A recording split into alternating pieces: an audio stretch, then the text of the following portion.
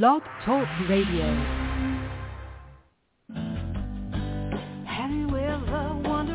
Welcome to MindShifters Radio with the Forgiveness Doctor, Dr. Michael Ryce. I'm Jeannie Ryce, your co-host. We also have co-hosts Dr. Tim Hayes and Michelle Pacheco. We will share with you the wisdom of the first century Aramaic internal process of forgiveness. We offer tools and support 5 days a week. We will support you in building a solid foundation within yourself to live in pure love, in Aramaic, Rachma. Michael is the author of the book, Why Is This Happening to Me Again? For more information about the forgiveness process, please visit www.whyagain.org. And now, welcome to the show, MindShifters Radio.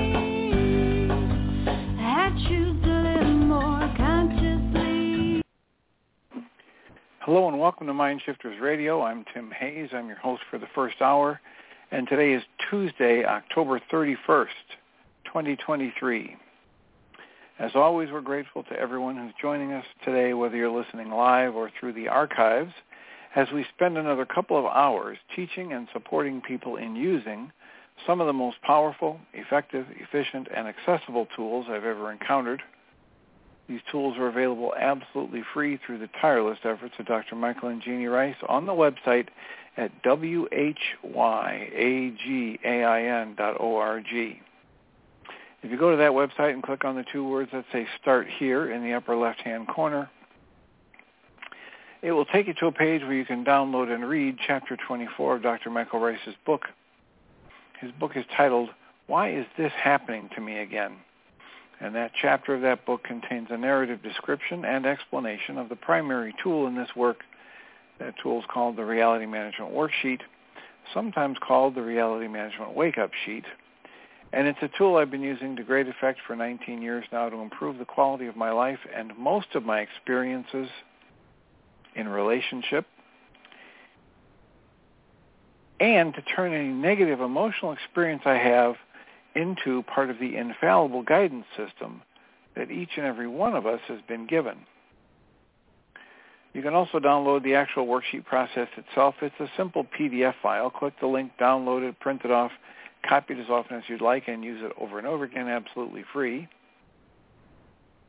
You can also go to your App Store and type in the three words Heartland Aramaic Forgiveness.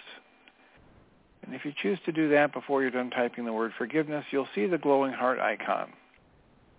If you tap on that, it will let you download a completely free and private app that contains the Reality Management Worksheet. It contains an abbreviated version of that worksheet process, and it contains a copy of the Drag-On Kling-On game, which is a wonderful way to introduce these tools to even younger audiences. We hope people do all of that soon and often, primarily because it tends to improve the quality of people's lives the more they actively apply these tools in their lives. And secondarily, because it tends to prompt comments, questions, answers, and testimonials. And if you have any of those to share with us, we would appreciate you doing so by giving us a call at 563-999-3581. And once you call that number, if you press 1 on your phone, it'll put the little icon of a hand by your phone number. I will then turn on the microphone and announce you by your area code, and we can have a conversation. Or you can send us an email. You can email me at tjh@mindshifters-academy.org, or you can email Jeanie at jeanie@whyagain.org. That's whyagain.org. And if we get a comment or a question from you through that email system, we will address it on the internet show and then send you a notice as time allows about what day and time it was addressed, so you can listen back to the archive for your input or feedback. And again, whether you're calling or emailing with a comment or a question, we greatly appreciate that because it makes it far easier for us to live into our intention with this work. The intention we have with this work is to be of service. And that's just a whole heck of a lot easier to do when we know how these things are landing for you and with you.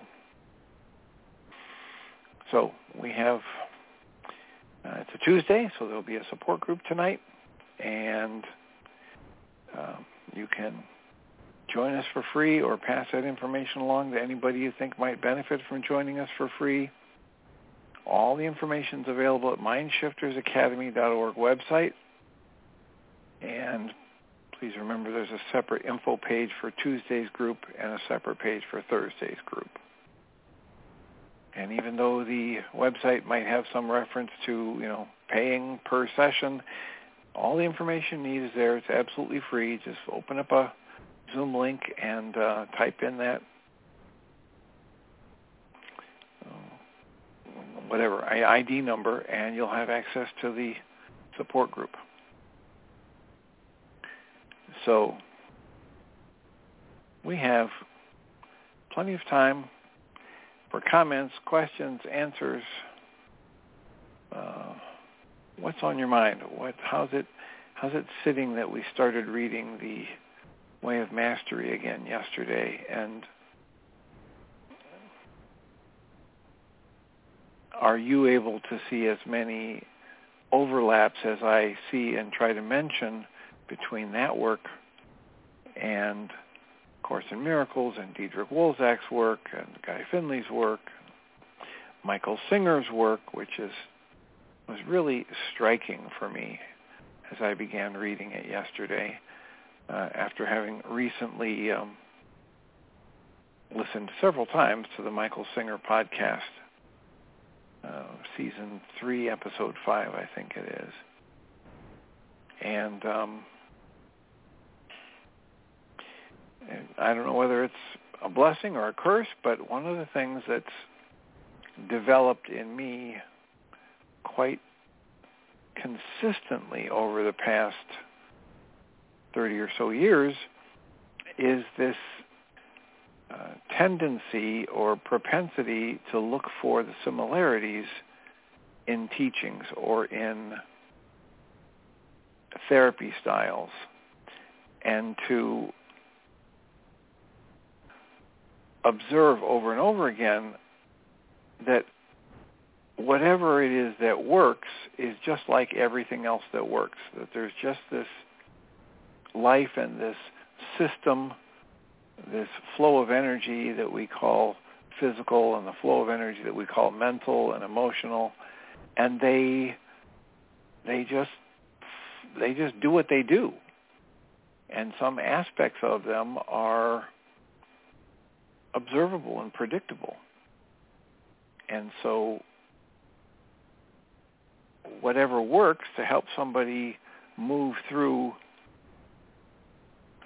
a negative pattern they've developed in response to trauma energy or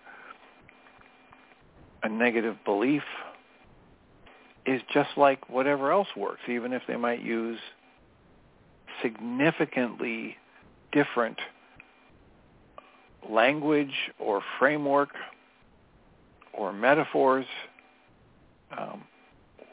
Whatever it is that works is just like everything else that works. And I just had somebody in my office, we were talking about the difference between competition, which our culture is so heavily biased toward, and collaboration and cooperation is a really important difference and distinction. And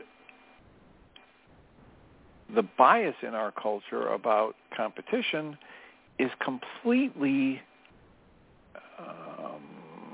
let's say, overvalued and misleading. There was a book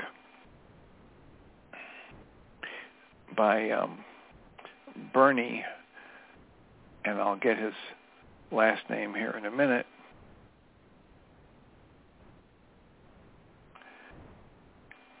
He wrote a book called Redemption, and I don't recommend the book to people because his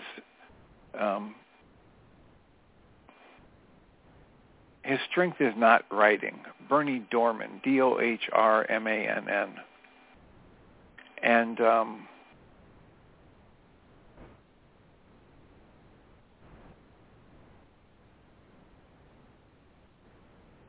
there's a lot of pages in that book. It's over 300, it may be 400. And so I don't recommend it to people, but it is powerful in what it talks about and how it talks about what happened when people decided to cherry-pick ideas from different books like Darwin's Origin of the Species, and to talk almost exclusively about how Darwin recognized survival of the fittest and competition for survival. And Bernie talks about how when you read that whole book, if you don't cherry pick, there are a very large number of references to the word love. There's a lot of time spent on recognizing that within nature, a far more pervasive and powerful force than competition is cooperation and collaboration, whether you see it in ant colonies or schools of fish or flocks of birds, herds of hooved animals. It goes on and on and on, that some of the most, all of the most significant creations of humanity are the result of cooperation, not competition. There was never a skyscraper that was built by one person. There was never, a rocket ship that was built just by one person. There's never been a city that was just done by one person. So there's this tremendous injustice, imbalance that we participate in when we take what somebody else tells us is the main theme of this book or that book, and we don't question it for ourselves.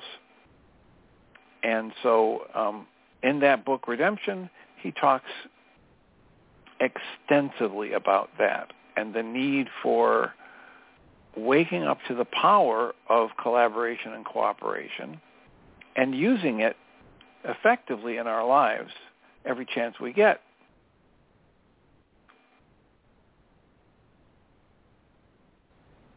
It is, I would say, at one level you might easily say it's humanity's only hope, because it's the most powerful force in creation. Why not use it? Why would we let ourselves get sucked into this false belief that everything's about survival of the fittest, and that's the best way to thrive is to be better than everybody else, when in truth the best way to survive is to learn to cooperate with everybody else, or cooperate with those forces that are willing to cooperate with you. And it reminds me of the definition for humility from the ancient Aramaic, which is the ability to look for and see the highest and best in another person, and then choose to cooperate only with that. It doesn't say choose to emulate it and even do better than that person in some kind of a competition stance. It says cooperate with, work in unison with the highest and best in another person, from the recognition that, essentially we are all the same. We are all sparks of the one divine mind, and we can maximize our potential for good for ourselves and others through cooperation far more than we can through competition. So just some of the thoughts floating around in my head.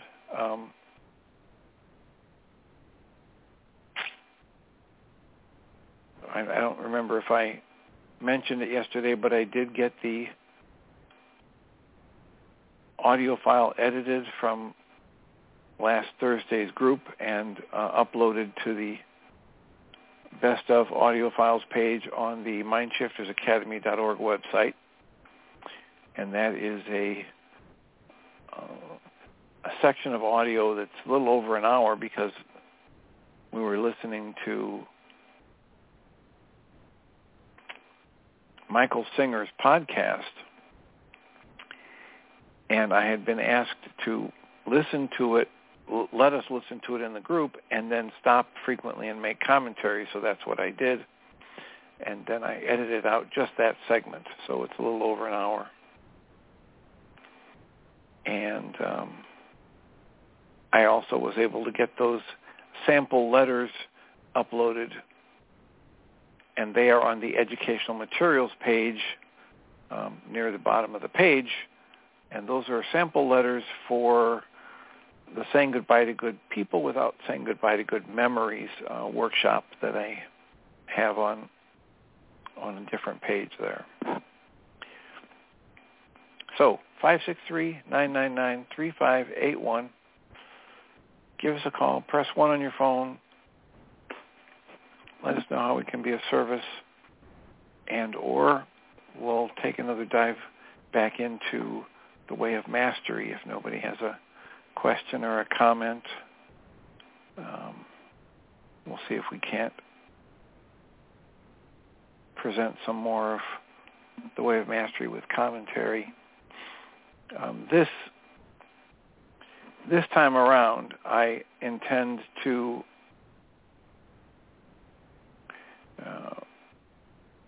edit some of these files and make them available in a more accessible format. So I will probably do them lesson by lesson. So there'll be a separate web page for each lesson of me reading it with commentary, and then what will happen is that will be far easier, far quicker to upload. Right now, if you go back to last year's audio files and try to listen, so many of them are on one page that it takes quite a while for it to load up. And my own personal experience has been that there have been significant numbers of errors in loading, and then I have to reload. So I will endeavor to do that in a more efficient way this year when I get around to editing these files and uploading them to the MindShiftersAcademy.org website, and they'll be edited out just for the first hour of the show, in which we're doing the reading of the MindShifters, the Way of Mastery with commentary. So, if nobody has a hand up, I guess there's a silent request for continuing. Where we left off yesterday was simply with the idea in the Way of Mastery about the first step in awakening. And what it says is,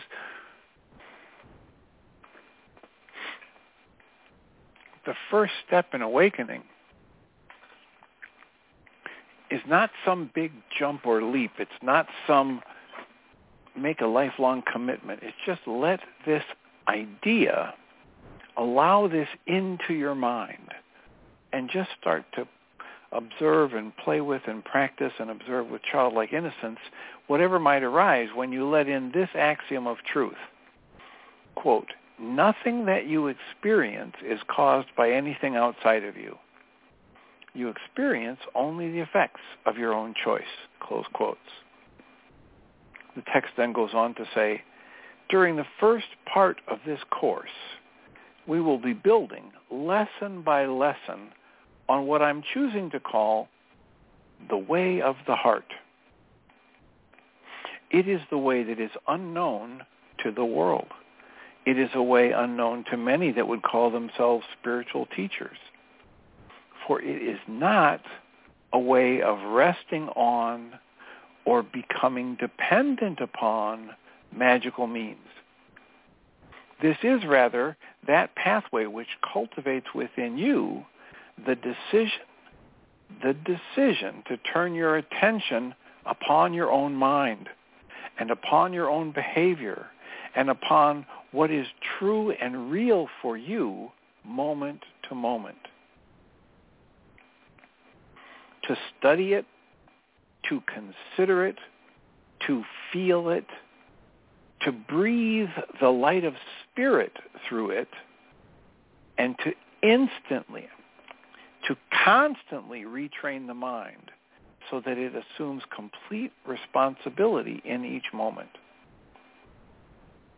So this is the pathway. I'm going to read that paragraph again because it says, this is a pathway which cultivates within you the decision to turn your attention upon your own mind, upon your own behavior, and upon what is true and real for you moment to moment. This is a pathway for you to study that, to consider it, to feel it, and to breathe the light of spirit, capital S, spirit, through all of that, and to be constantly retraining the mind so that it assumes complete responsibility in each moment. Now, I would encourage us all to just take a breath and imagine what the heck would that be like. In each new present moment, I've retrained my mind to take 100% responsibility for everything it sees, thinks, hears, feels, does internally. What is my mind saying and doing? The text goes on and reads, why is this necessary? The answer is because without it, there can be no peace. Without that, you cannot transcend the false identifications that you've chosen. You need to come to the point where you say to yourself, quote, I have done this to myself. I did it. I must correct it. No one is to blame. The world is innocent. Close quotes. In the lessons that follow, we will be communicating with you more and more deeply the finer points of the way of the heart. For it is that way that was taught to me. It is that way that brings about the reversal of every thought you've ever had about anyone or anything. It is that way alone which allows you to pass back through the eye of the needle and to come to rest in the perfect peace from which you have sprung forth. Now, this echoes in my mind exactly what Michael Singer is talking about in that podcast, the perfect peace that allows you to have peace from the top of your head, the tip of your toes, regardless of what's going on in the physical body or in the world around you. It is your true nature. It is available to you in each new moment. And one of the best questions that comes from that Michael Singer podcast is, why am I not in touch with that bliss right now? What am I doing internally with my thoughts, my judgments, my interpretations, my reactions, that's keeping me from sitting here connected to this deep peace? This teaching and way of mastery says that lets you come to rest in the perfect peace from which you've sprung forth. You come from that. You come from love. You're made of love. You are love. Everything else is false. The text then goes on and says, the way of the heart is not the way of the intellect. For indeed, the intellect, that aspect of your mind, was never designed to be your master. It was designed to be the humble, and if you will pardon the expression, very stupid servant of the awakened heart. What is the awakened heart? The heart is that which feels all things, embraces all things, trusts all things, and allows all things. The heart is that in which the soul rests eternally. The heart is that which is beyond space and time and is that spark of light in the capital M mind of the Creator, which is called Christ, with a capital C. Only in that will you find the peace that you seek, only resting back into your origins, your true nature. Only by learning to access something that you cannot think your way into or through. You must be able to feel this. You must be able to ask to be shown from something outside that conscious logical mind.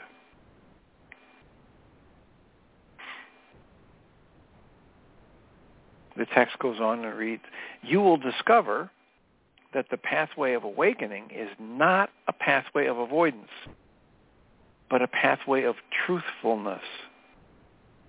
It is not a pathway of accomplishment and pride, but it is a pathway of releasing from the consciousness every hope and every wish to be special.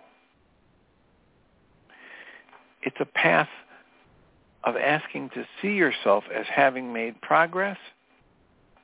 This unproductive path of wanting to be special is the path of wanting to see yourself as having made progress so that you can pound the fist upon your chest and spread the tail feathers.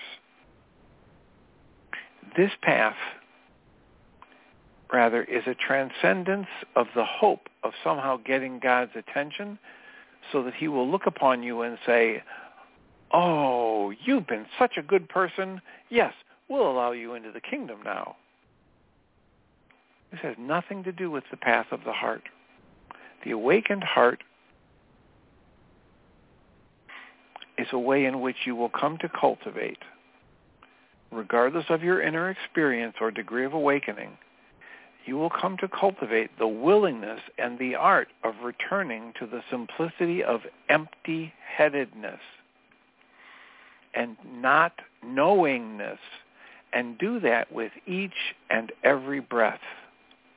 This is a way of life in which all things and all events become an aspect of your meditation and your prayer until there is established once again within you the truth that is true always. And here's a restatement of that truth. Quote, not my will, but thine be done, for of myself I do nothing. But the Father does all things through me. Close quotes. So then it asks us to imagine then a state of being in which you walk through this world seemingly appearing like everyone else, and yet you are spacious within. You are empty within. In truth, you desire nothing, and though you, at the same time, you allow desire to move through you. And you recognize that energy of desire as the voice of the Creator guiding your personality, your emotions, and even the body to places, events, people, and experiences through which the tapestry of the atonement, the at-one-ment, is being woven, and through which all of the children of the Creator are called home again. In this process, you trust the complete flow of that, whether you're asked to give a speech in front of 10,000 people or you're asked to tell a friend the truth of your feelings, or whether or not you are asked to sweep the streets and live penniless. For in truth, that mind that trusts the capital S source of its creation, that mind allows all things, trusts all things, embraces all things, and transcends all things. Rest assured, whenever you feel frustration and anxiety, it is because you have decided not to trust the truth, capital T truth, of life.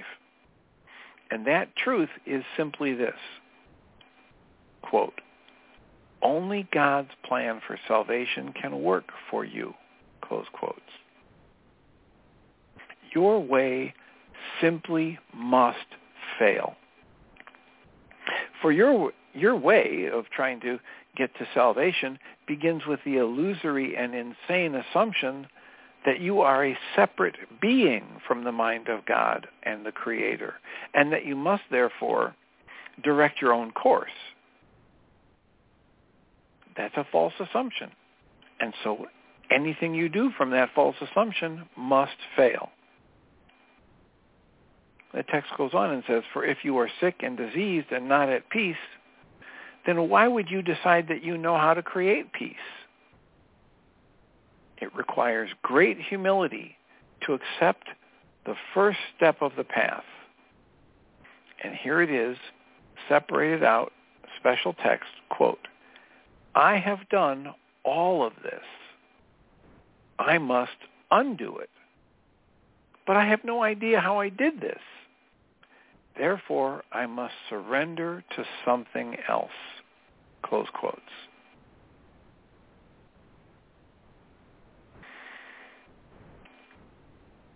How do you surrender to something else?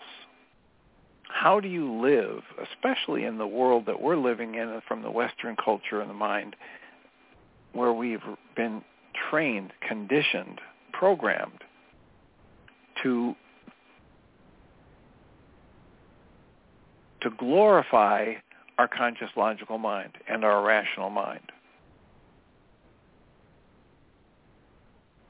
How do you put that aside?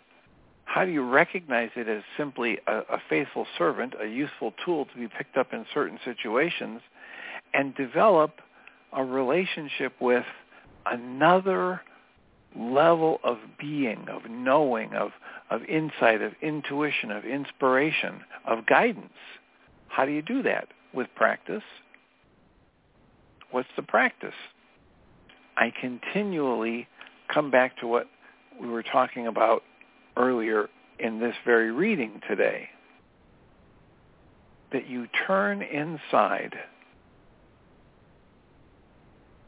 and you focus on your own mind, your own behavior, and what is true and real for you in the moment. You study it, you consider it, you feel it, and you breathe the light of spirit through it.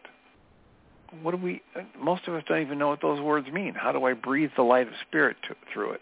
I play with the idea that there's something more going on here than the chattering of my conscious logical mind.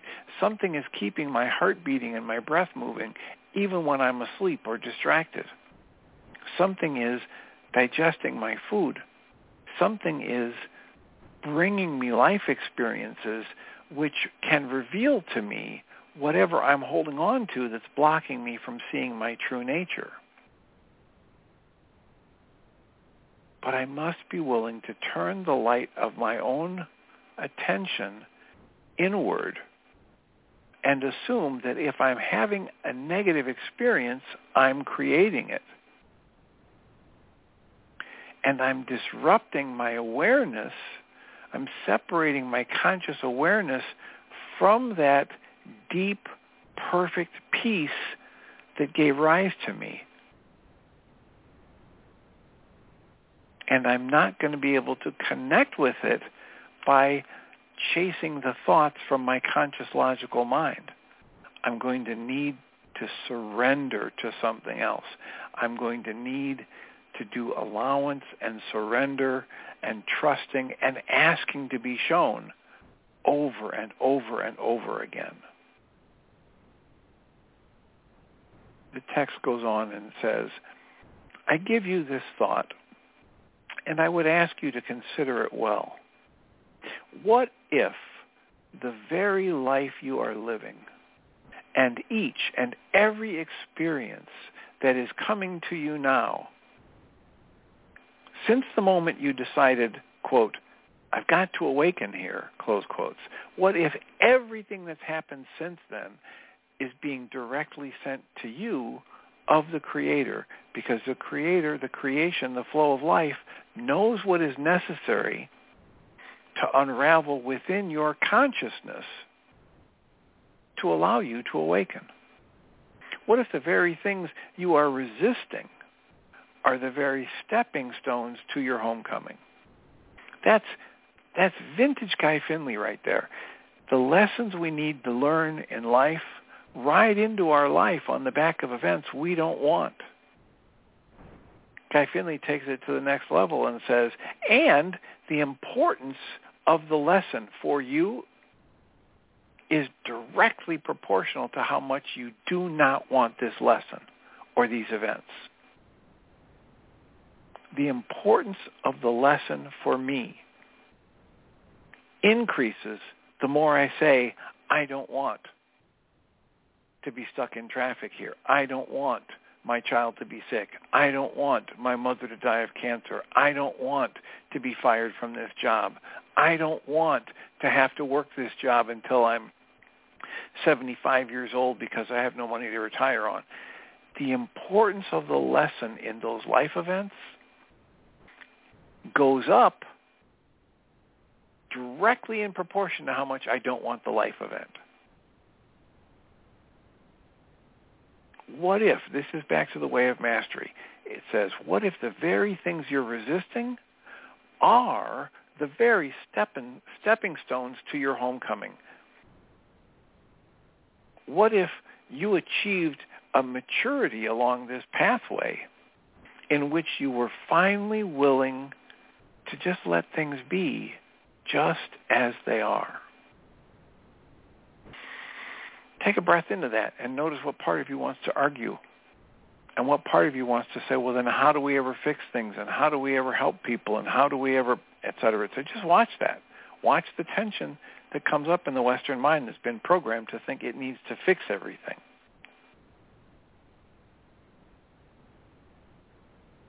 The Way of Mastery goes on in the next paragraph and says, if it was necessary to sweep the streets, you simply took a deep breath and said, Creator, you know the way home. And then you start sweeping.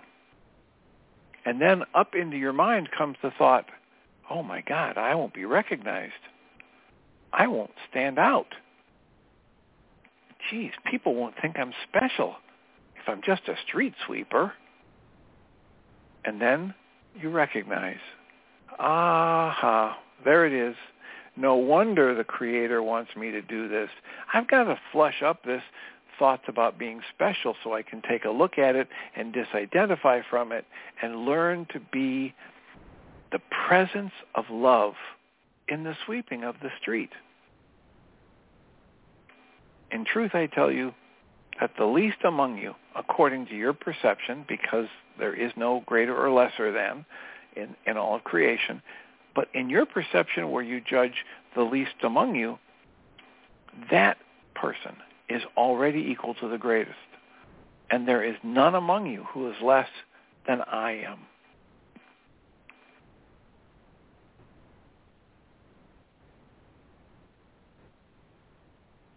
So here it is. If we're asked to sweep the street, we have the realization. We watch the thoughts coming up saying, oh my God, I won't be recognized. I won't stand out. People won't think I'm special if I'm just a street sweeper.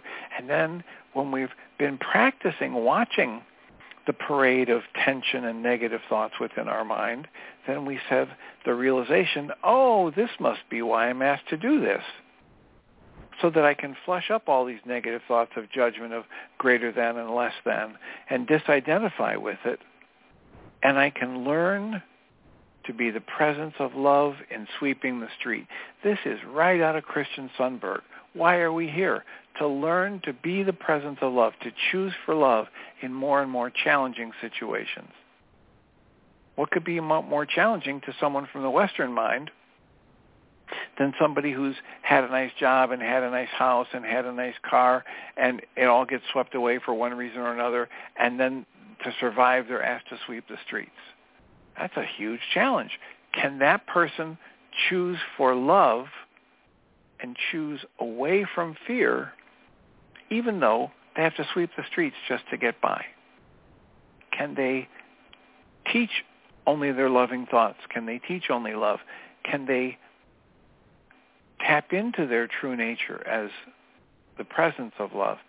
Can they learn to appreciate the flow of life and the fact that there's still the breath of life in them, even if they have to sweep the streets to make enough money to keep the body alive. So the parallels are here across all of these teachings.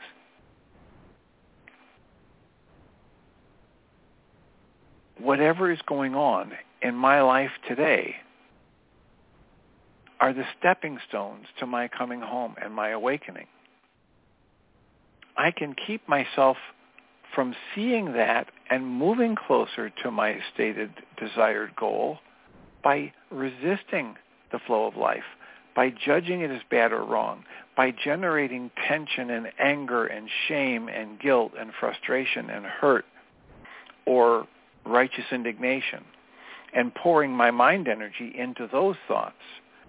I don't have to use the life I've been given as my pathway home, but it is possible to view it that way.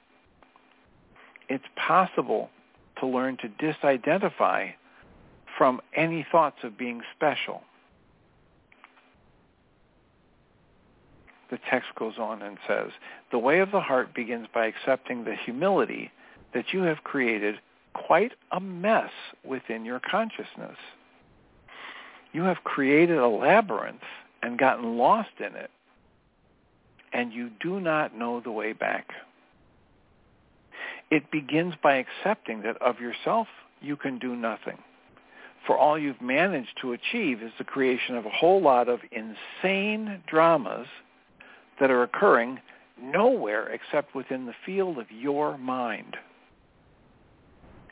Those dramas are like chimeras and like dreams. In truth, there is no difference between a waking state in which you would be in your sense of life, the director of your own life, and in the dreams you have when the body sleeps at night. They're both the same. I wish to direct you to peace, even that peace which forever transcends the understanding and comprehension of the world. This is exactly what Michael Singer is trying to point us towards in his podcast session 3, whatever it is, series 3, session 3, season 3, episode 5. I wish to direct you to peace, even that peace which forever transcends the understanding and comprehension of the world and of your conscious logical mind. That's what Michael Singer is talking about in that podcast, that bliss state that's available to everyone, and yet it cannot be comprehended by the conscious logical mind. The text goes on and says, I desire, because the Creator desires it through me, I desire to bring you wholly and completely to where I am, that you might discover there is someone that got there ahead of you. And when you look closely, you will say, oh, wait, that's myself. That's my capital S self. It's my true nature. And I've always been there, but I forgot. In the end of all journeying, in the end of all purification, and it says here, and indeed, purification is still necessary, in the end of it all, you will discover that to awaken means to have journeyed nowhere. It means to have arrived at the goal that has never changed. Awakening is only a remembrance. But it is a remembrance not just of the intellect. It is not an idea as you would understand ideas. This is an idea that vibrates through the whole field of your beingness so that even the cells of your body, as long as the body lasts and remains coalesced together in its present form, even the cells of the body awaken and relax into the truth, capital T truth, that is true always. This is exactly what Michael Ryce talks about when he says, feeling the presence of love actively in every cell of your body. Breathing into an experience that goes beyond words. Each new heartbeat, This is a remembrance. Awakening is just a remembrance, but not a remembrance of the intellect. Oh, wait, I've been on this road before. Oh, wait, I've seen that movie before. It's not that kind of remembrance. It's not an idea as you would understand ideas.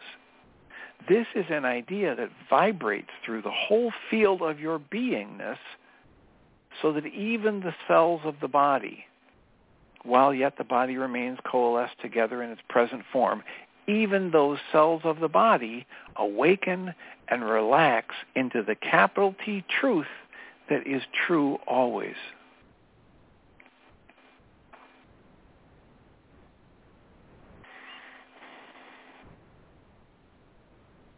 The text goes on. If you were a gardener, would you not cultivate the art of weeding your garden? Would you not look to see that the soil is just the correct dampness? Would you not keep your eye on the clouds on the horizon and the heat of the day? Would you not cover the delicate plants that need protection while they are growing strong? And if those that would come would not respect your garden, would you not ask them to leave or build a temporary fence around the garden until it is strong enough, until it bursts forth with enough fruit so that you can give it even to those who do not respect it? Be you, therefore, a wise gardener.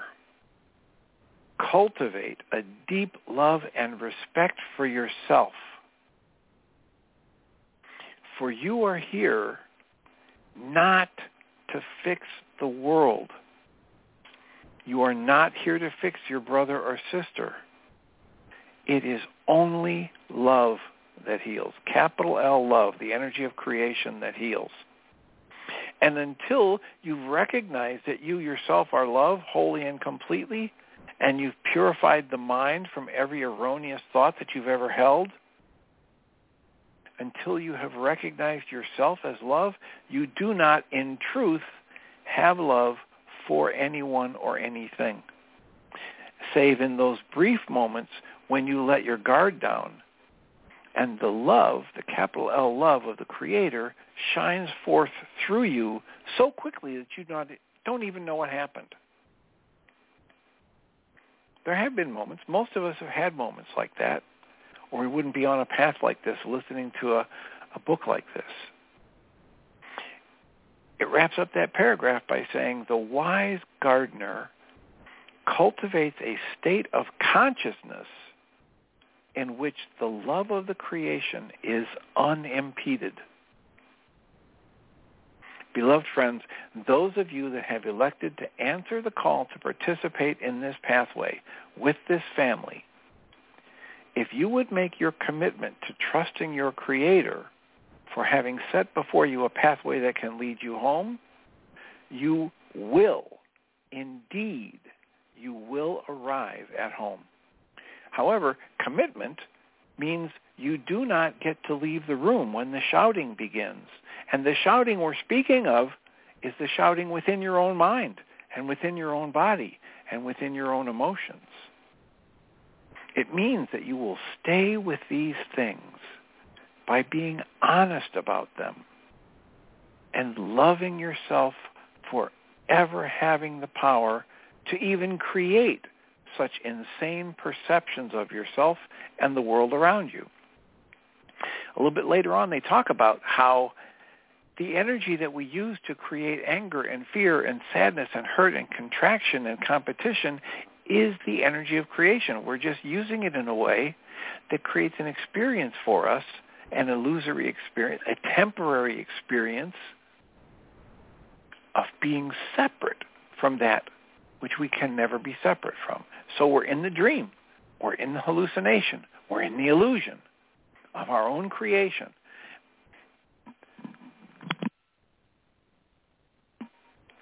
And we're using the very energy of love, the very energy of creation itself, to dream this dream, to use our mind energy for judgment and contraction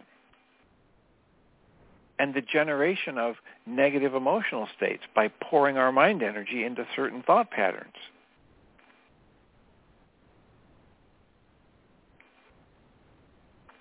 And if you're on this path and you're doing this work, it means you've got to stick with it.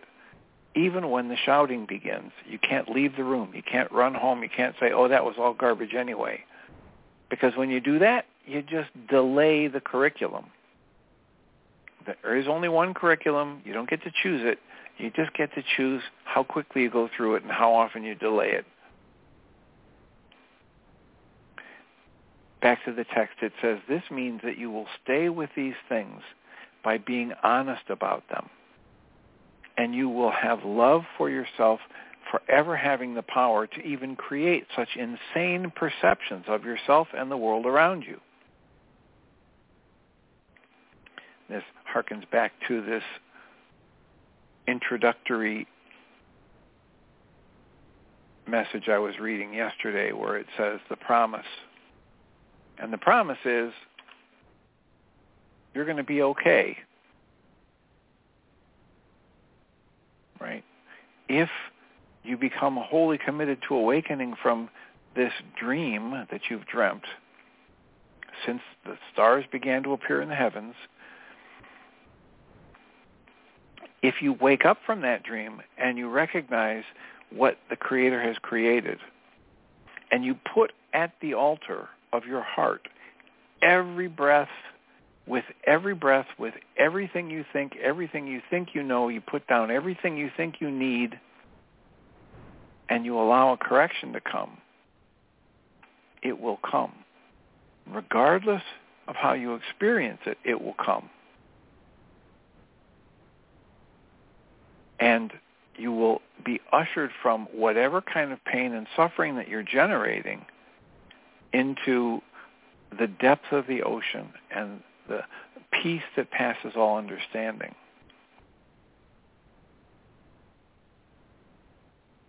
All of these things you think you want, all of these insane perceptions of yourself and the world around you, we have to release them. We have to let them go. We have to do seeing the lesson is for me when life brings things, according to Guy Finley. We have to cancel any goal that we're holding when, as we pour our mind energy into that goal, it creates a negative emotional state for us, as Michael Ryce would say. We have to choose again, as Diedrich Wolzak would call us to. We have to commit to the intention to get better and better at holding loving thoughts and loving responses to things in more and more challenging constraint sense, as Christian Sundberg would call us to.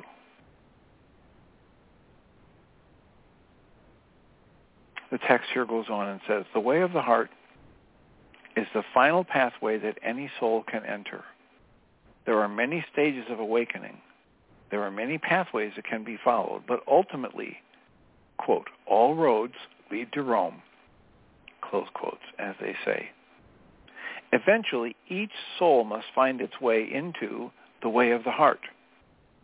Each soul must come back to the truth that it is time to take responsibility, to learn to cultivate the ability to look upon the deep and viscous, vicious blackness of what I have called the ego. And that ego is nothing more than the cesspool of denial. It is that which lacks light. What light? The light of awareness.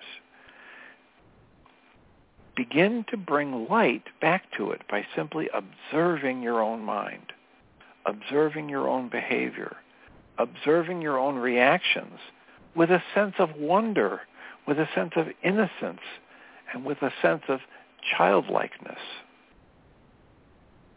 For is it not written that you must again become a little child to enter the kingdom? The little child simply marvels at all they see and says, well, how about that? Can you imagine looking upon the deepest, darkest parts of your own shadow, your own denials, and being able to say, how about that? Remember that everything is neutral. and all that arises within your consciousness has no effect upon the truth of your reality. Michael Ryce would say here, your actuality. What's the actuality? In this book, it's called The Truth That Is True Always. What is that? You remain as your Creator created you to be. You come from love. You're made of love. You are love. Everything else is false. The last paragraph I'll read for today is, the way of the heart is a way of cultivating the decision to become identified with the capital L light that can shine away all darkness.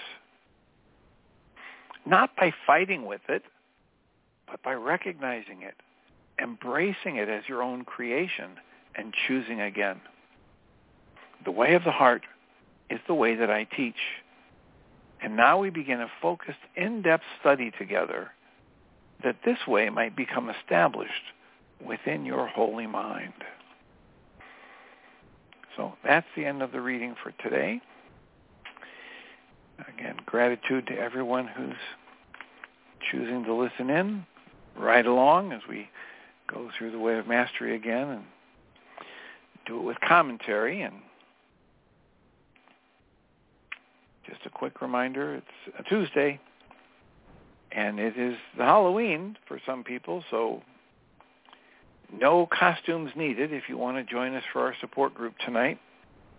All the information you would need to tune in absolutely free is available at MindShiftersAcademy.org. Please choose the login information for Tuesday as it's separate from Thursday. And or tell a friend. Let somebody that you think might benefit know about how to join us for free. 6:30 to 9 p.m. Central Time. And we'll be back again tomorrow.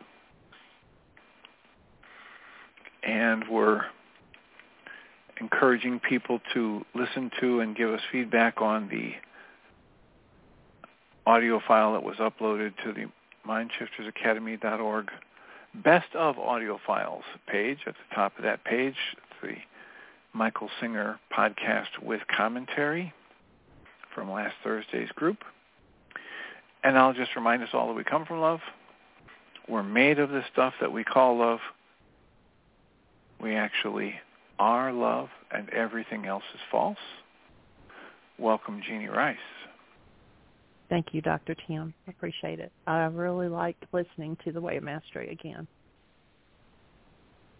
Thank you for your vote, and you're welcome and deserving, and have a wonderful show. Thank you. So welcome, everybody, to the second hour of MindShifters Radio. Today is Tuesday, October 31st, 2023, and our call-in number is 563-999-3581, and press 1, and that puts you into queue to talk to us. And we would love to hear your comments and questions because that makes this your show. We'll give Michael a moment to dial in, pulling up the last of the plants, getting the gardens ready. It's supposed to drop down into the 20s for the next 4 nights. So the last production's on, and he's been outside most of the morning. I had physical therapy this morning, and that's going very well. And that's from where a few weeks ago I fell down the front hill and kind of jarred up my left side of my body. And it wasn't getting any better with the chiropractor, so decided to try physical therapy. So that is going very well. If you have any comments or questions during the show, we would love to hear from you. Dial in 563-999-3581 and press 1, and a little hand goes up, and I know that you want to talk. And so we would love to hear from you. Several people called in yesterday, and we weren't able to get to everybody. So if you were one of those people, press 1, and we will attempt to get to you first so that you have an opportunity to ask your question. And So if you go to our website, whyagain.org, and I have put in the notes for today the link to go to the support group tonight from MindShifters Academy. And so you can find that link there, or you can go to mindshiftersacademy.org and click on the Tuesday evening group. And I'm also pulling up some of the archive shows that he was referring to from the MindShifter podcast. So that'll be in the notes for today as well. Might make it a little bit easier for you to find the link and tap in. And Michael's just now coming in, so we'll give him just another moment. So what has resonated for you? We've talked about several things the last few days, and we'd like to hear from you. Has it resonated anything for you? Michael and I started watching a new series. Well, it's not a new series. We had actually seen the first seasons or so of The Choice. I think that's what it's called. And so we were watching that again last night, part where the disciples are choosing to follow Yeshua in his work and in his ministry. And it's really very well done.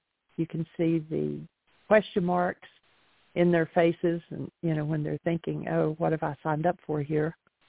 And can I do this? And so if you've never watched that, it's very well done.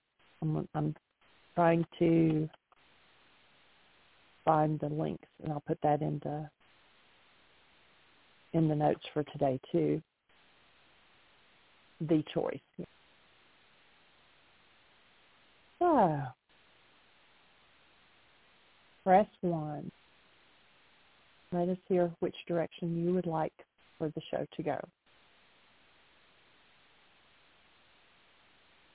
Any questions? We went over 4 days to go over an article that was sent to Michael on whether we had free choice or not. We discussed that, and we had quite a few good questions come out of it.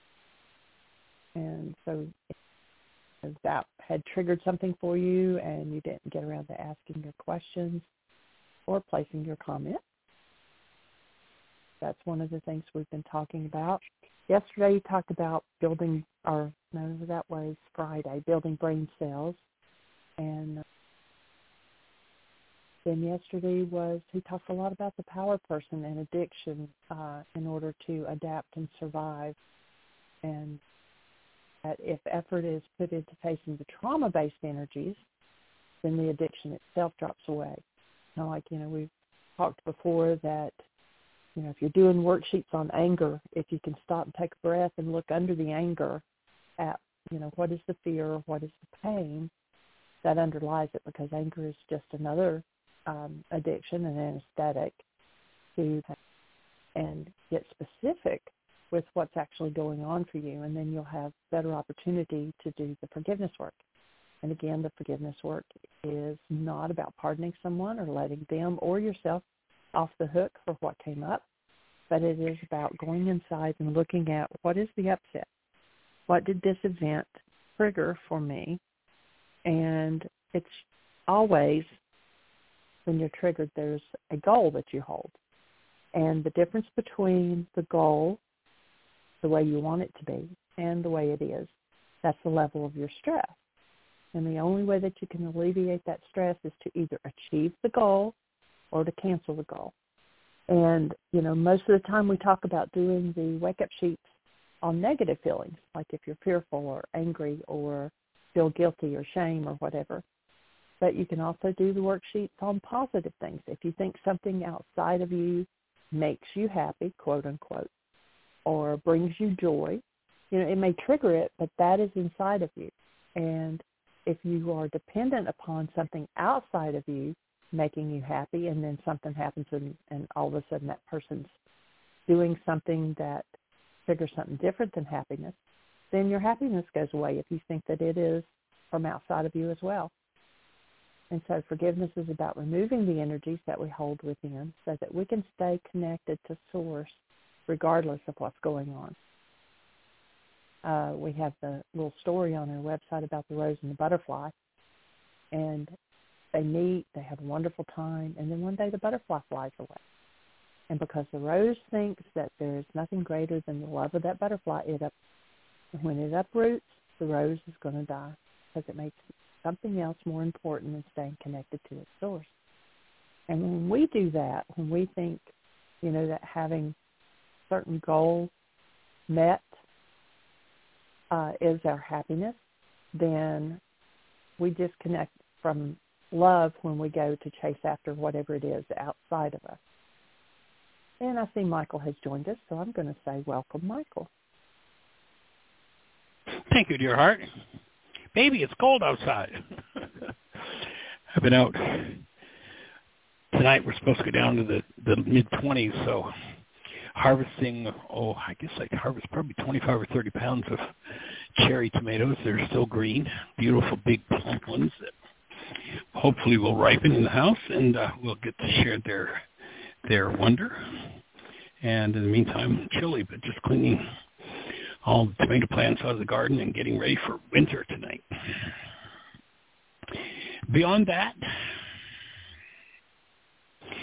the article that we shared, we actually shared a couple of versions of it, is now transformed into a whole different thing, but not finished yet.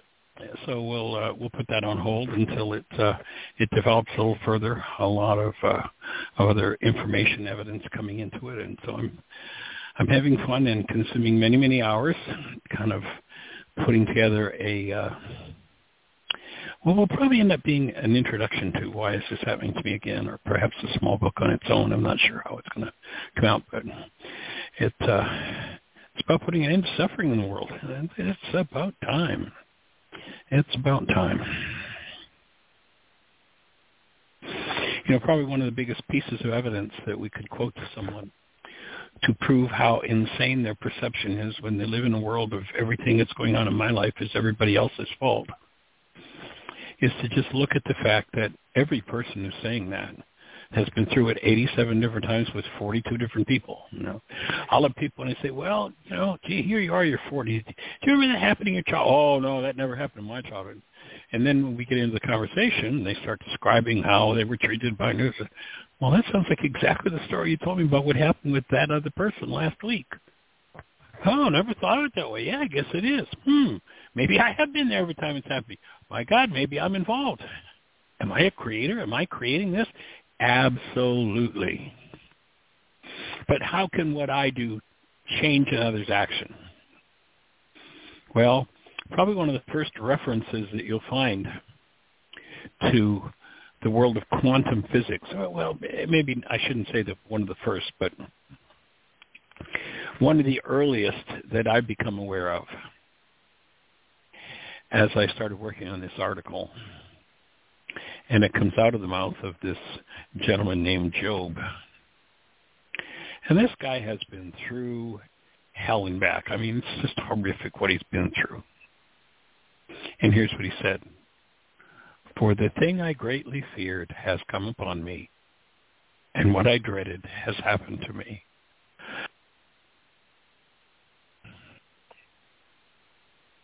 That, I would offer, is Job's first opening to the possibility of healing. It's well known, let's say, for instance, in the area of alcoholics. The alcoholic has got everybody else to blame. They've got such a perfect story. They've got it honed to a T that it's hard to refute. But if you look in all of the circles where they see people healing from the trauma, the self-induced and the other induced trauma of alcoholism, you'll note that everybody says the first step is you've got to start to own that you've got a problem. Now, the person who lives in blame, you made me mad, you made me sad, you made me afraid. There's no room in the mind. An interesting quote from Einstein came through as I was writing this little piece of it. He says, the theory you have about a thing determines what you can observe. The theory you have about a thing. There was a philosophical, what should we call him? A man whose doctorate was in philosophy. And his name's Russell Hansen. And here's what he says.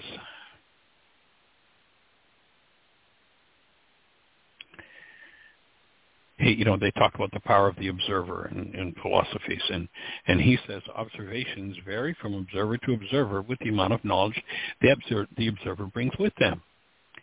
The veteran physicist looks at some apparatus and sees an X-ray tube. The neophyte, looking at the same place, at the same thing, observes a glass and metal instrument replete with wires, reflectors, screws, lamps, and push buttons. One man's observation is a fact about the thing, and the other is some information about the thing. Sadly, because in our current Western world, those who specialize in treatment of disease don't have the experience or the brain cells for healing in many cases. And that's why you get a person who starts on drug A in day 1, and then by day 16 he's on drug B, then he's on C, D, E, F, G, H.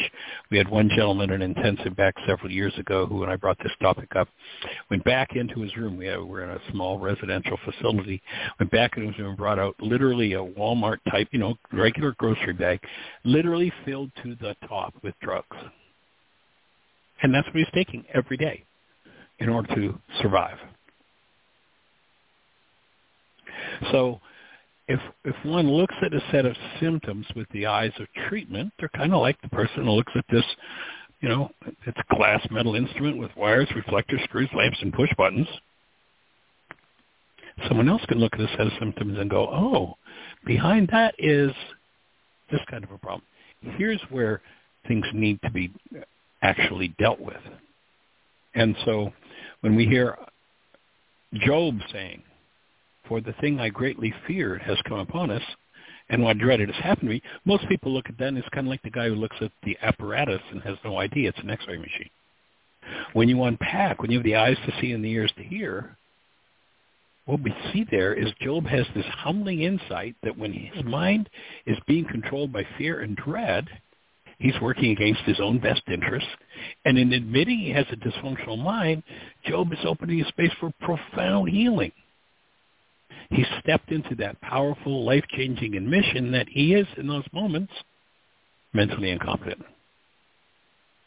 In effect, what Job is owning is the fact that he has a particularly pernicious form of mental illness. Now, we've all said, or I maybe shouldn't say that for everybody, but most everybody that I know, when I say, yeah, things are really crazy, they're like, yeah, they're really crazy. And somebody from that crazy would say to me, well, Michael, if hostility and fear are a sign of mental illness, that means everybody's mentally ill. That's right.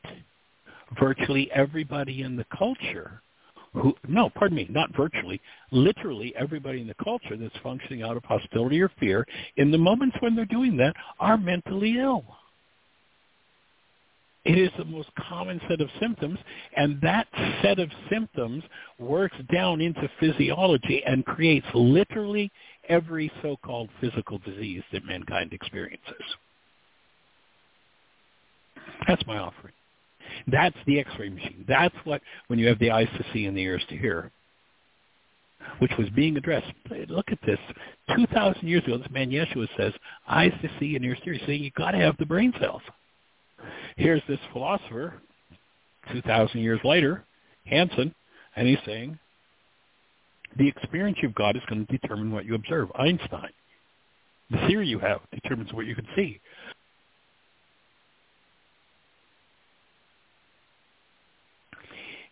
If you can recognize that when you're functioning out of hostility or fear, and I'm saying this for myself personally. I came across, maybe we're on the radio show, and it's, I don't know, probably it's a year or more ago, and I acknowledged that one of the things that I was saying to myself regularly when my hostility or fear came up was, this is my mental illness.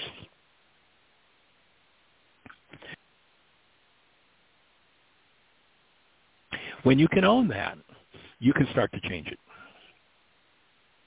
But if you can't own it, you can't change it. Because the belief, the blame game, puts cause outside of you. Again, we're back to the whole definition of denial in this work.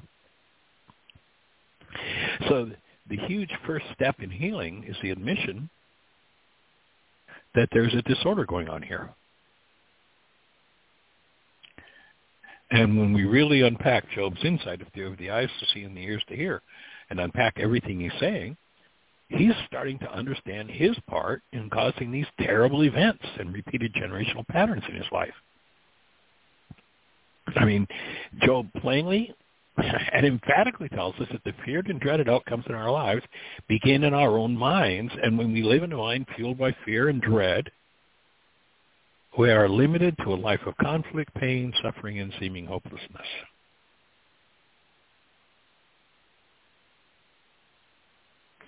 When thought complexes that result in fear and or hostility or dread go unchecked, we're in trouble.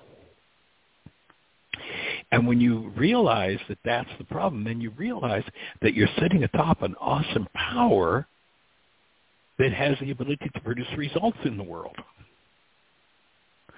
Wow, what an amazing discovery. Duh. Let's go back 2,000 years ago. Here's this man Yeshua, and he even comes through in the Greek. And he says it, ask and you receive. Duh.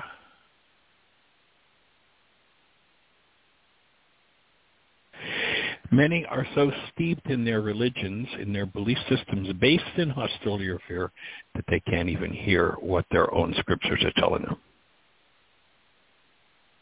And most people just read right past Job's nugget, as though it wasn't even there.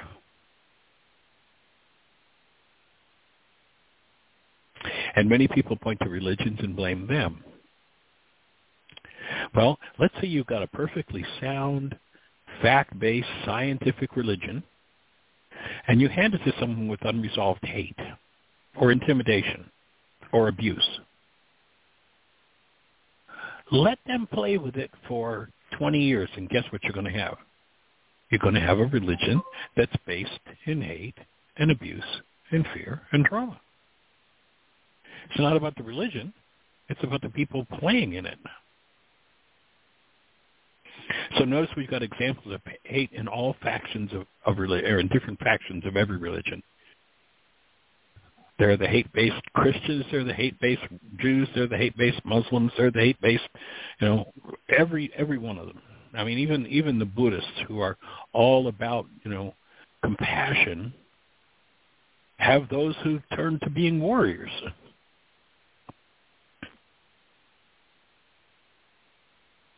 And so the objective of this work is to get back to a mind, and Jeannie shared that, story about the rose and the butterfly, to get back to a mind that's based in its original fueling system. Now that, if you look at, just take the example, take any political squabble that's going on right now. Let's just look, without getting political, let's just look recently, what happened the last month or so in Congress.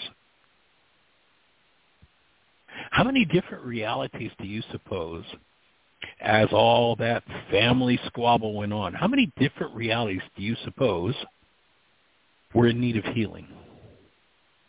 Well, my offering is, there are 525 members of Congress.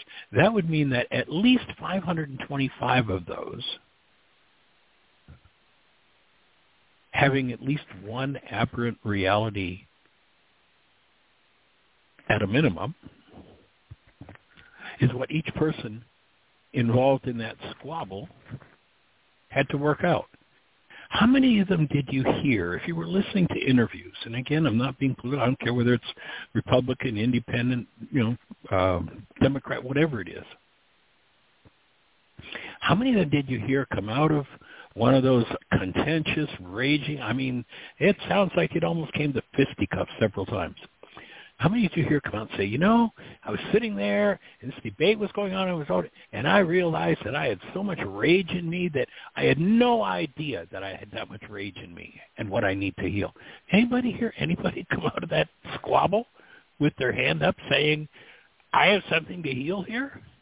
I haven't heard anybody. And these are the people that are running our country. You'd think that in order to move to that level of a society that's got 200, almost going on 250 years under its belt, would have a system set up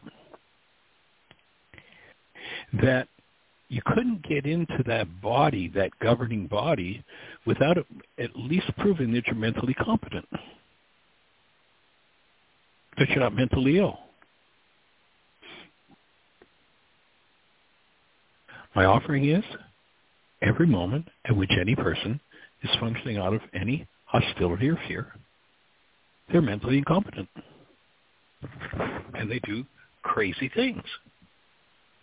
You and I and everybody else. So what's the solution? Do your work. Step up to the plate, acquire some tools, and change the game inside of you.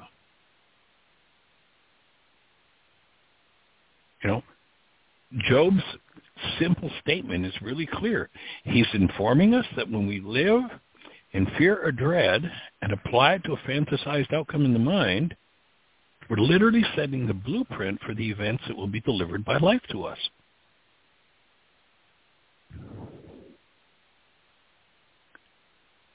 Who's going to stand up and say, I did that yesterday. I've got work to do. I've been doing that all my life. I've been raging at people. There's an interesting film out there. I think we talked about it a few weeks ago when we rewatched it. It's called If I Could Only Imagine.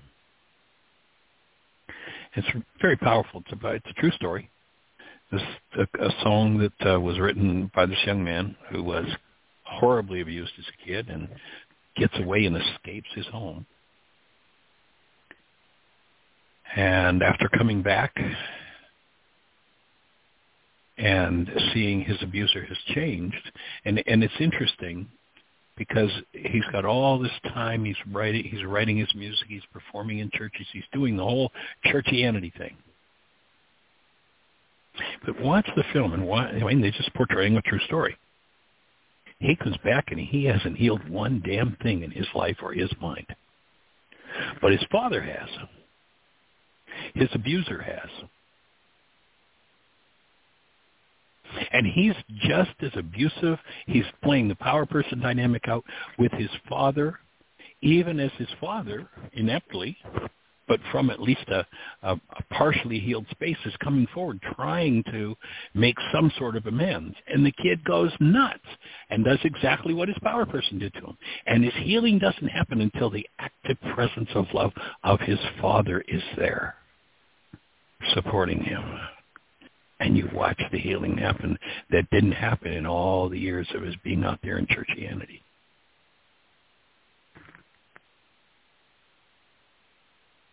There's a work to be done. It's a magnificent work. It's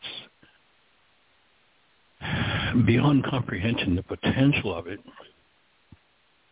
When we can get somebody's attention, someone who's living in that hostility or fear game. And fear can look like, a pattern. There's a book about it. It's called Why Is This Happening to Me Again? And how once a pattern is established in childhood, and it doesn't matter what the pattern is, whatever, and again, tie this in with Job's insight, that which I feared most, that's which I dreaded. And you look at what happened to the child at 4, and the child at 9, and the child at 13, and the young man or the young woman at 22, and the young man or the young woman at 30, and the middle-aged man or woman at 40, and in the end result, and when you realize the power you have, this is the power you have. Notice if you've seen one of those "Why is this happening to me agains" in your life, notice how much power you have when applied to a fantasized negative outcome that was perhaps acquired in the first 3 or 4 years of your life, or perhaps is genetic and was simply reinforced there. Notice how powerful you've been at recreating that over and over, getting literally in some cases thousands of people to come together to help to create your why is this happening to me again.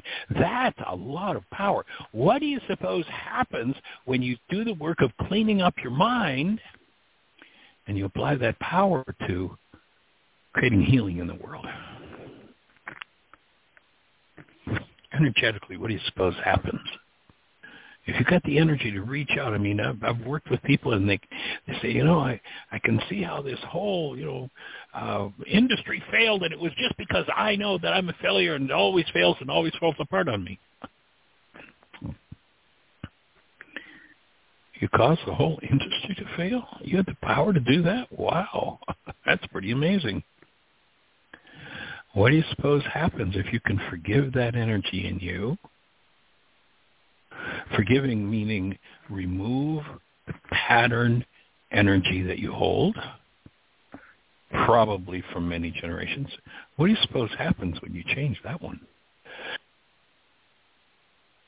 And then you incarnate the presence of love. You know, Jeannie was doing a still point session back, it's probably, I'm not even sure, but Jeannie had looked up the radio show where he talked about it about a year or so ago. And in that still point session, she'd been told that there were going to be 5 measures of healing. It's a conversation that's come up recently because Jeannie realized it was a chapter that she left out of her book and that she needed to put in the book. And in fact, we were talking with one of our musician friends, Julie Matthews, and she had given Jeannie some input on that radio show back then, and we were talking to her yesterday that what she was told, in essence, and Jeannie, please correct me if my language is a little off. I haven't refreshed this in my mind recently, but it basically was told that she would be incarnating in her body-mind unit as a human being, as love, in 5 measures. Sweetie, would you like to pick that up and share a little bit more of what you're working on with that? Just seems very appropriate here because to get the idea that it's a process to really incarnate fully. Right. And hold on, I'm looking for the list here.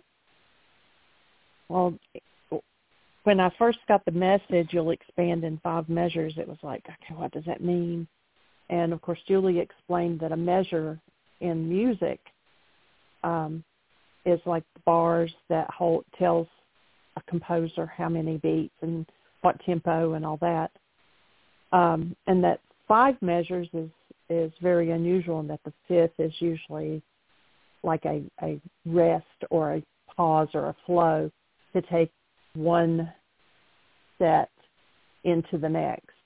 And so that made sense that would be part of it. The number 5 is, if you look at different things, it's the number of humanity. It's a symbol of balance. It's a symbol of courage and life lessons. It is also the symbol of God's grace. And the list of I was later, that was all I was given that first time. And then later, I was told what those 5 measures were. And I'm trying to find that list. I'm not at the computer where I'm typing the book.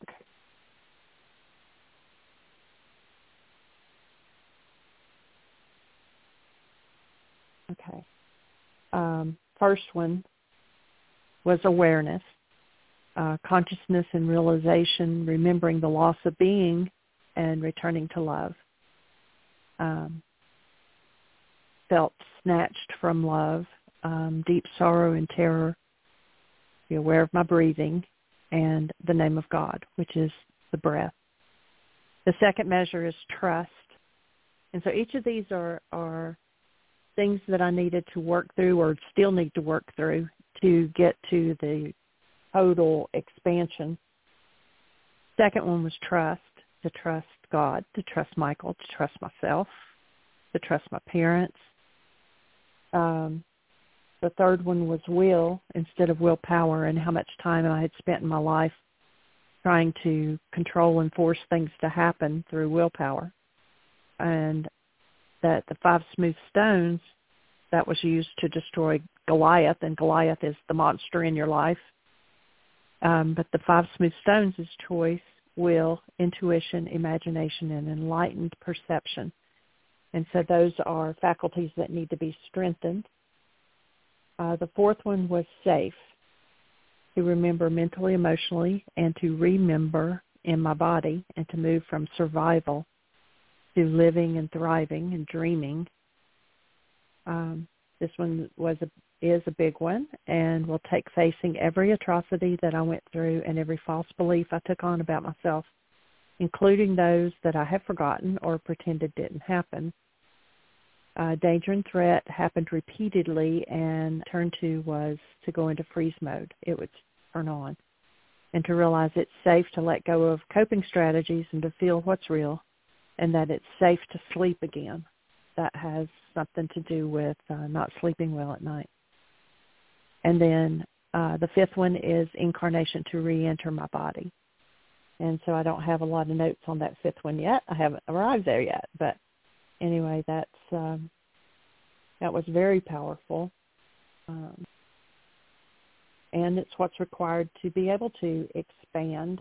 And you said something, I think it was one of the last couple of days, about the kingdom of heaven, that it's also the community of expansion, or the kingdom of expansion. Yeah, it can be the idea of heaven being expansion is within. It's a proper translation in Aramaic for that statement from Yeshua, the kingdom of heaven is within us, within and around us.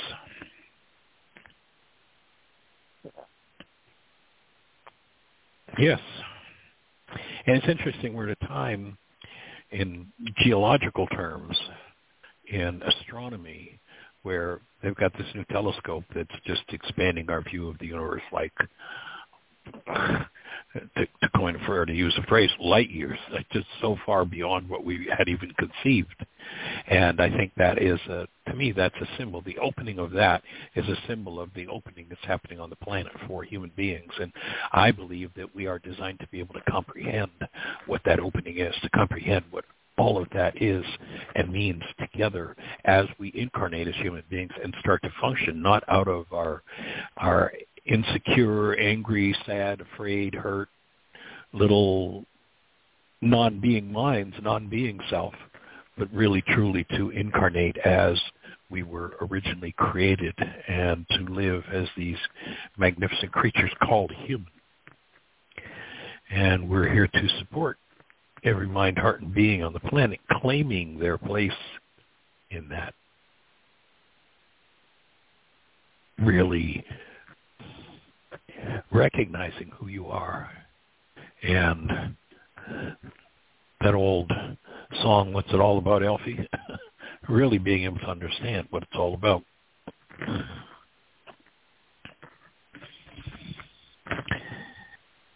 So that's why we're here. And that's what the tools are about. And Jeannie, maybe, or I'm sure you probably already have put some of that stuff in your notes, so people have access to it.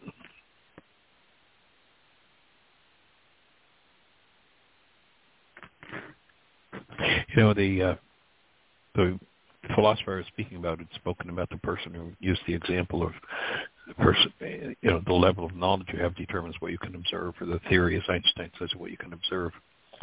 And that's a good example that, you know, somebody who doesn't know anything looks at this apparatus and goes, oh, well, some wires and some lights and some switches. Oh, okay, there's a plug on it. And then someone else goes, oh, it's an X-ray machine. With the eyes to see and the ears to hear, they understand what they're looking at. We've all been looking at life forever. But if we are stunted by the hostility and fear-based brainwash of captains and kings,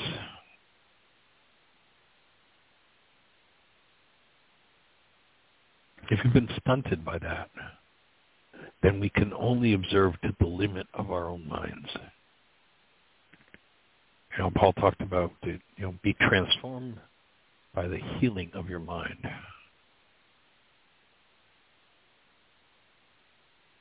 and to remove the thorns of blame and pain from our minds is the objective of this work. And when you remove the thorns of blame and pain from your mind, you remove the disease-producing energies in your body. When you have the eyes to see and the ears to hear that, we go, oh, okay, that's what healing's about. Oh, that other stuff is just a way of suppressing symptoms that I don't like, and it's called treatment. And, go for the treatment. It saves lives. But it's not healing. In many cases, it's the very thing that mitigates against healing. I personally think that any practitioner of medicine who does not lay healing alongside of treatment is locked into malpractice. And it's time for us to expand, to become holy, not H-O-L-Y, W-H-O-L-Y. Understand and be able to work on every level from, what you allow your eyes to look at, from what you allow your digestive system to ingest, to what you allow your skin to touch, what you bring into your lungs, to what you bring into your mind and what comes out of your mouth. You don't become holy until you understand and integrate all of those things fully, totally, and completely.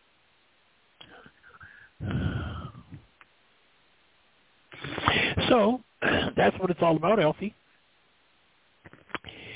And Miss Jeanie, have we got anybody out there in the phone queue with a hand up or anything happening in the chat room?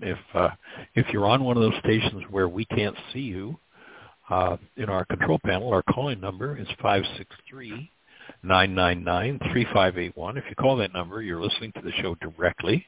And then if you push 1, raise a hand in the control panel, and Jeanie will introduce you by your phone number, and we will be having a conversation. So how can we support you? What's on your mind? Push 1. Let's talk about it. We have a bunch of people on the switchboard, but no hands up. Like I said earlier, some people waited until kind of the last minute, and we were already talking to someone else, and you didn't get a chance to get your question in. So nobody has their hand up right now. Press 1. You're first in line, and we can address your question or your comment. We have a hand up. It's area code 314. I believe this is Doug. Yep, it is. Hey, welcome, good sir. How are you? Thank you. Great show. Hey, both hours, really. I'm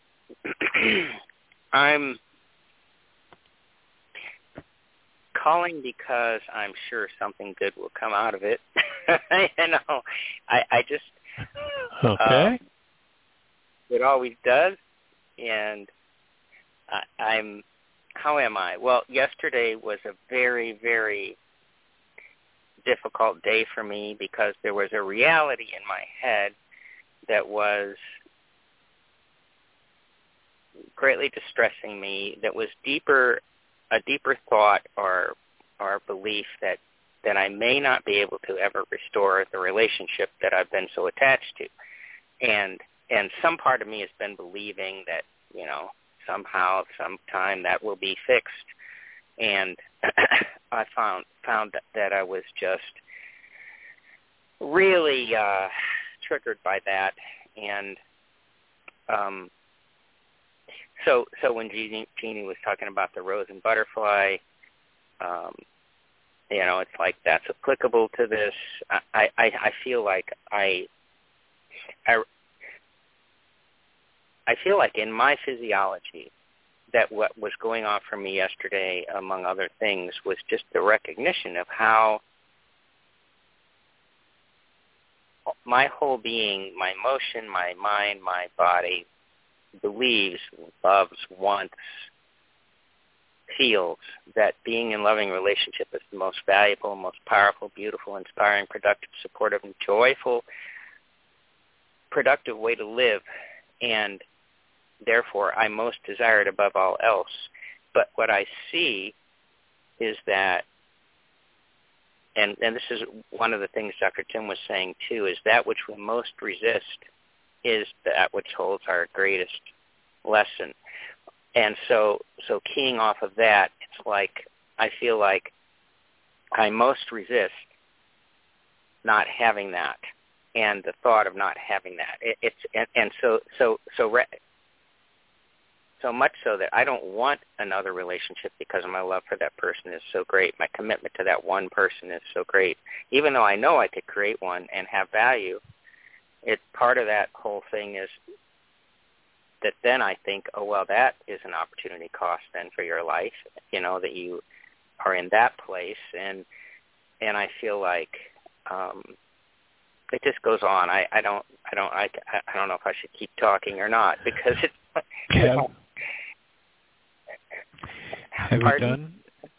Have you done any worksheets where you've canceled the goal for that relationship to be reconnected? Yes, absolutely.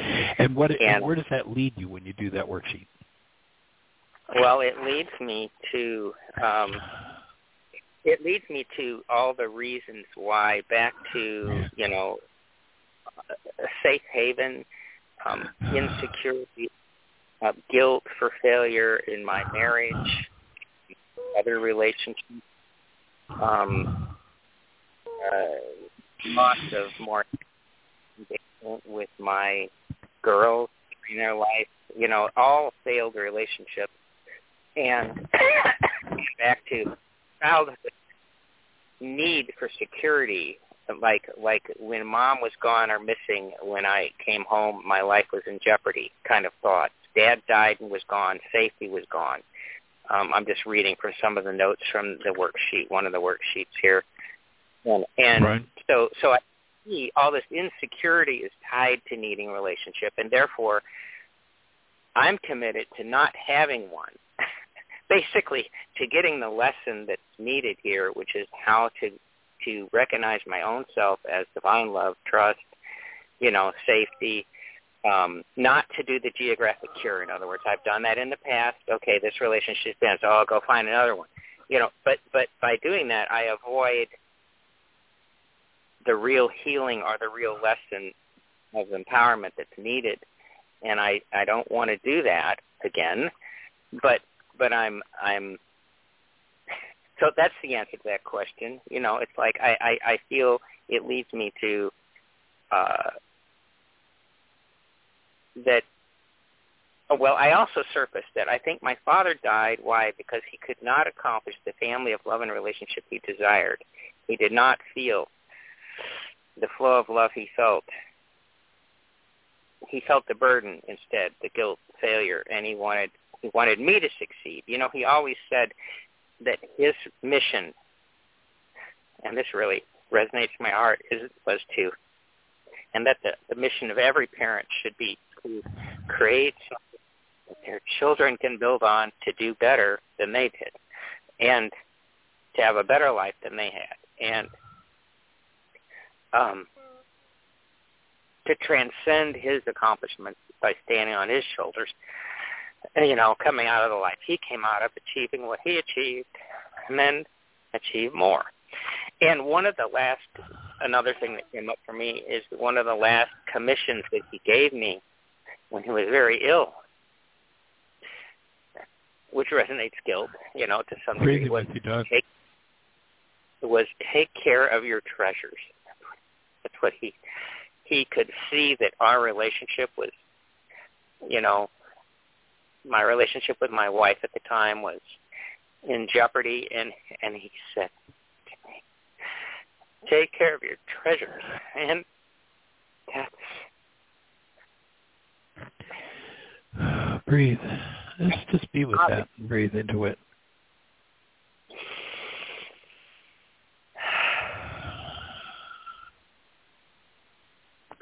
And I think maybe that's part of, I feel like I failed this relationship. I failed again. It's like I didn't give her what she felt she needed enough.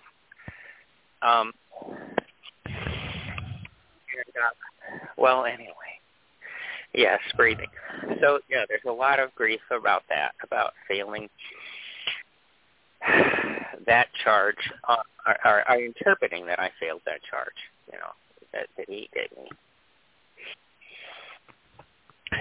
And it sounds like you still haven't resolved your failure within your former marriage inside of your own mind. Yes, that's one and the same with this. Yes.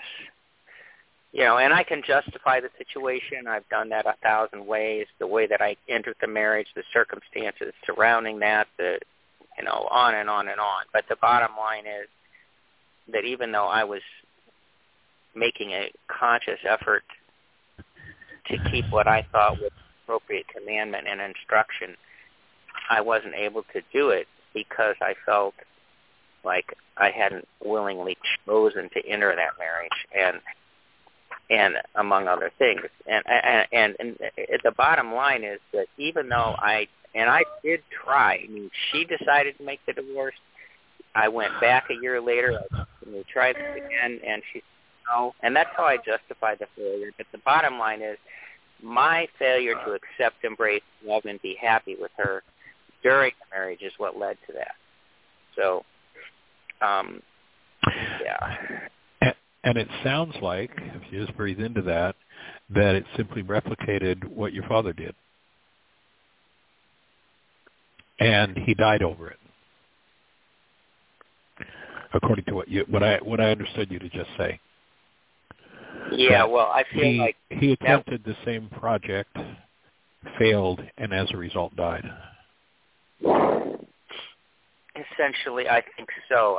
That was for the first time ever, my thought. I always felt like he worked himself to death, or he gave it for his family, but to see it in this way, that his grief or his failure to achieve what he wanted caused his body to degrade, caused him to get the illness, die. I didn't ever think that thought until yesterday.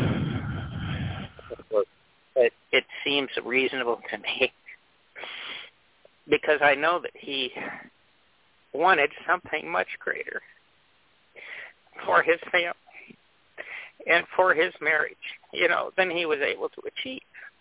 And so, anyway, that's speculation on a lot.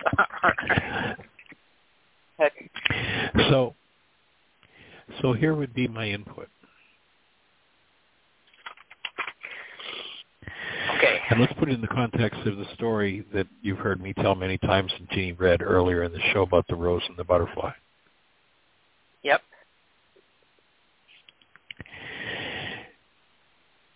I suspect it probably never occurred to your father, and perhaps has not occurred to you, that you cannot have the rose until you are the butterfly, or vice versa. My offering would be what I hear you saying is your father. Okay, so let me unpack it. So what I hear you saying is that your father pursued something external and failed at it because he thought his success would be in something external. And what I hear you saying is that you only consider yourself a success, at least in relationship at this point, when you can recapture or reestablish this relationship that you're committed to. That's very, very true. Very, very true.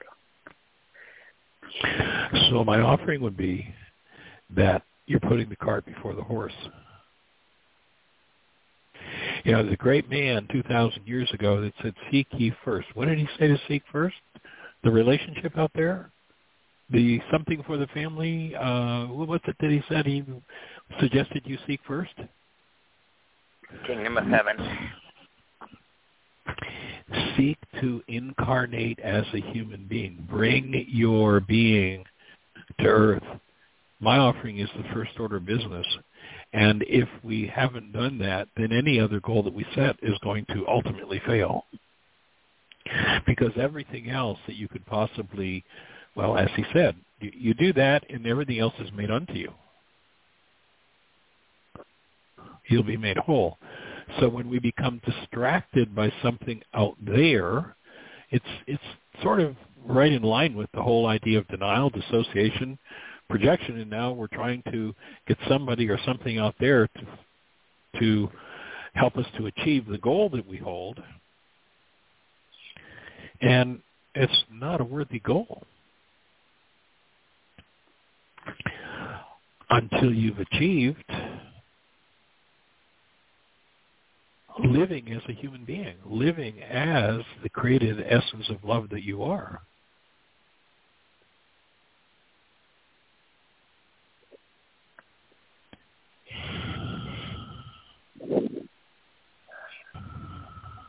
Like, if in all of your getting, whether it's relationship or money or success or power or fame or whatever it is, if in all you're getting you don't get being, then you aren't.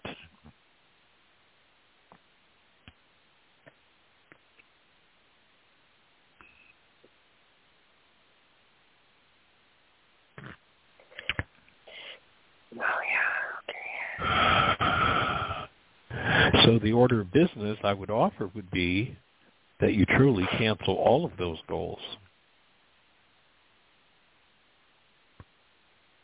for something external.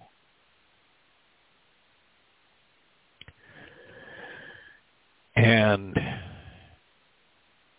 heal that mind that is separated, self from itself.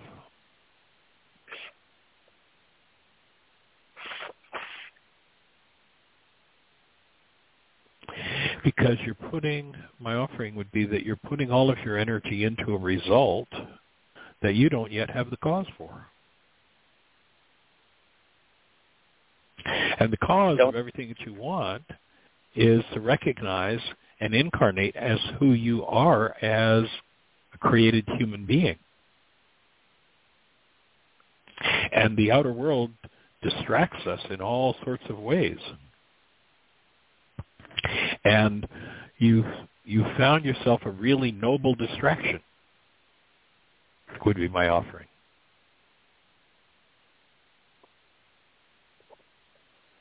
And my suggestion would be that you truly cancel your need, truly do the forgiveness process around that, and go back to what your primary purpose is.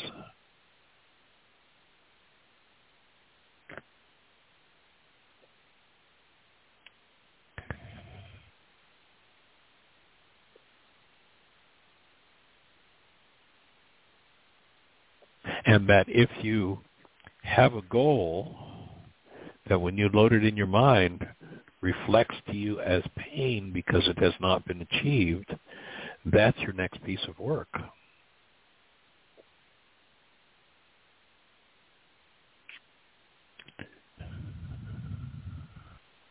Does that make sense? Yes. Would you define cause? You said you were putting energy into a goal that you don't have a cause for. You're attempting to achieve a result. Yeah. What I'm offering is that you're attempting to experience a result that you don't have the cause for. And the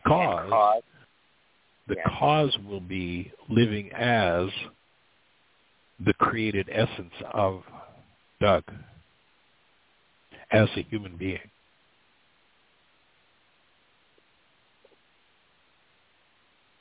And what I hear you doing is trying to produce the result, doing everything you can to produce the result without having the cause. And my offering is it's a genetic pattern, at least if what you say about your father is accurate, because he tried to have the same result with an external, something about his family, and your take was that literally holding to that as opposed to fulfilling his primary purpose killed him. I think so. Breathing I think with that's you. Correct. Yeah. Yep. Yeah. So it's an old family pattern, and it'll probably be your 77 times 70 worksheet issue. Right. Yeah. So the next thought comes, the next hit that I get is, I'm sure with all the work you've done with us over the years, that you've been around when we've done the letting go of the attachments exercise. Yes. So my invitation would be to do that exercise, and if you'd like, we can guide you through it, and everybody who's listening, if they've got a situation in their lives, could do the same exercise. It's a simple one, but it's very profoundly powerful, that you do that around your relationship with your former wife.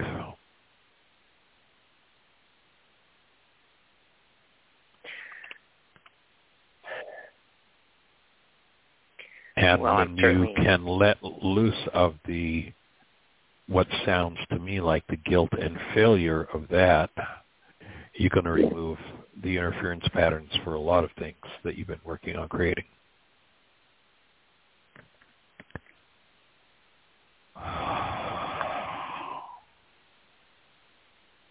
I feel that truth because I can feel energy moving in my body when you say it. Now, what I thought you were going to say was that letting go of attachments exercise for my relationship with Diane, which felt immediate resistance come up.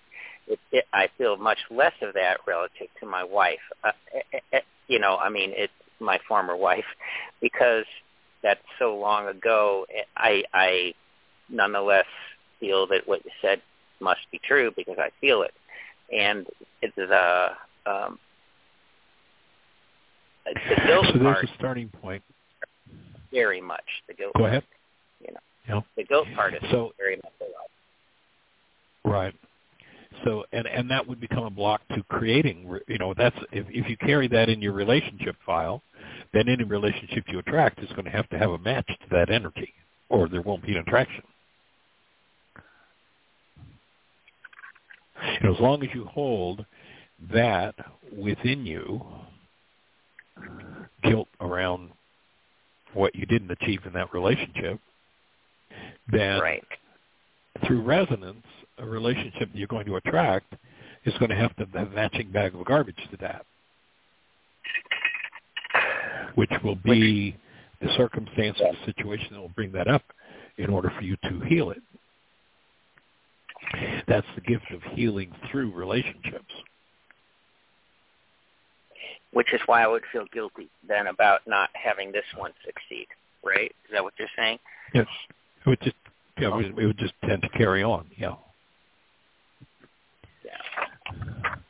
So what if Doug were in relationship to guilt, what if Doug were a totally and completely guilt-free being, having healed all forms of guilt ever held within his field and within his family system?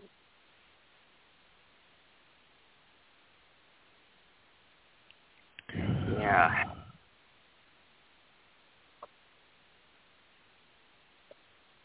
Yeah. Well, I think he would be more bold and more willing to do and offer things, among other things. That's the first impulse that comes to mind. And, of course, more vital and free. Yeah.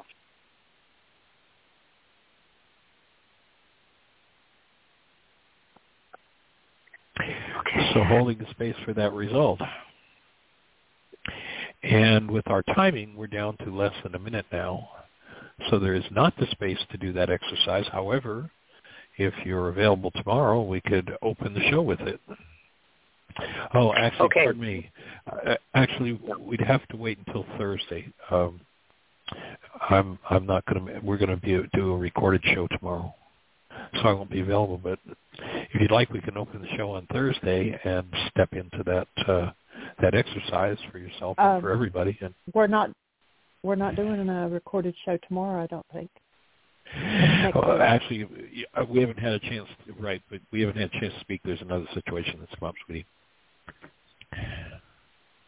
Okay. So. Awesome. Thank you. All right. Well, we'll plan on Thursday, 1 o'clock Eastern Time, noon Central Time, and we'll step in. And for everybody who's ready to do it, let's think about a situation where you find yourself with some emotional attachments And we're going to do a very powerful, though simple exercise for releasing those attachments. And it's an exercise that I've just seen make deep, profound changes in people's lives. It only takes 2 or 3 minutes. So appreciate it, Doug, holding the space for you, my friend.